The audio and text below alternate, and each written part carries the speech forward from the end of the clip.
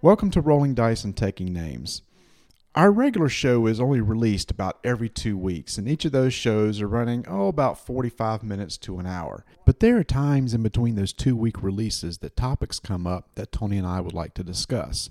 They could be game reports, game reviews, industry news, anything that we just kind of want to get out there real quick. Therefore, we are creating a new series that will just cover one topic and be very brief. Introducing the 5-Minute Initiative. 5-Minute Initiative begins in 3, 2, 1. So in this 5-minute initiative, Marty and I are going to tackle Android Netrunner by Fantasy Flight Games. Are you ready to go, Marty? Let's do this.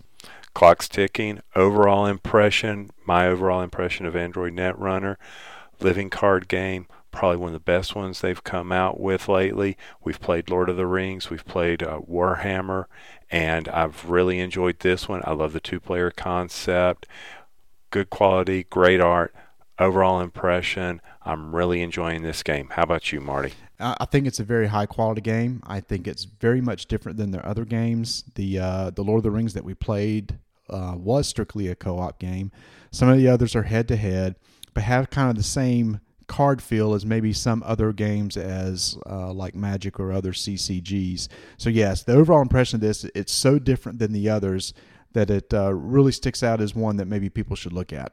So as far as what I like probably best of all about this game is the use of credits to buy your cards, to spend actions. You're not having to turn cards, you're not having to play cards in order to be able to buy other cards. I know that's the mana way or whatever you want to call it. I enjoy the credits. I don't like wasting the cards in my hand to be able to use to be able to buy other cards. I think it's a terrible way to build your resources. I really like the Android Netrunner way of doing that, and that's probably my favorite thing about this game. How about you? My favorite thing by far is the asynchronous gameplay. So there's 2 types of players. There's the corporation and there's the runner. Now, each has their own deck. So as you play this game, you got to build a runner deck. You got to build a corporation deck. And the way that the play for each side is totally unique. So the steps on your turn for the corporation is different than the steps on your turn as the runner. So it gives a unique feel depending on which side you play. And then typically when you play a game, you'll play one of each. So if you and I were to sit down and play and I was the runner, you're the corporation, after that game was over, we would switch, pull out our other decks and play those. So that's what I like about it. It's almost like 2 games in one because the strategy is so different depending on what side you're playing on. As far as things that I don't like, or the biggest thing that I didn't like about this game, Marty, is the instruction book.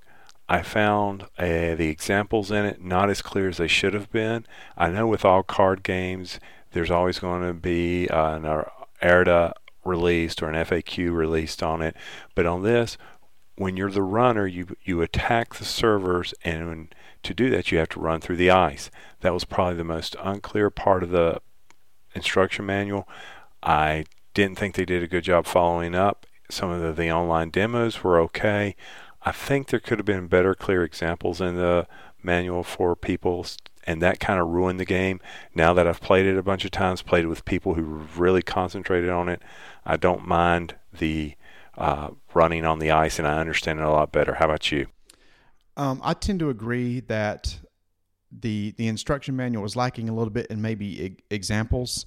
What was tough for me was the terminology. As I said before, you got 2 different types of decks, and the terms that they use for each side is totally different. So on the corporation side, your draw deck and the cards that you have in your hand have terms that are different than just draw deck in your hand. Likewise, the runner has terms for their draw deck in their hand that's different. So what was tough as you read the instruction manual was trying to figure out what was what and trying to remember all the terms. The other thing that kind of irritates me just a little bit is all these tokens that they give you to play with. I guess I'm so used to card games just being able to use like just glass beads or something or tokens to play the game. And you have all these unique tokens now that are part of the game that It's just the extra stuff I got to carry around instead of just carrying my deck with me. So, final thoughts, 30 seconds left. Bypass weight. It's a definite buy for anyone who's out there looking at the Living Core games and haven't experienced those in their previous releases. They also have other ones, but I would highly recommend Android Netrunner for anyone who's looking at a living card game. No doubt. Of all the living card games, this is the one that I think I would try the most. It was made by Richard Garfield in '95, and it's big. It's back. Go out. Get yourself a copy today. 5-minute initiative is complete.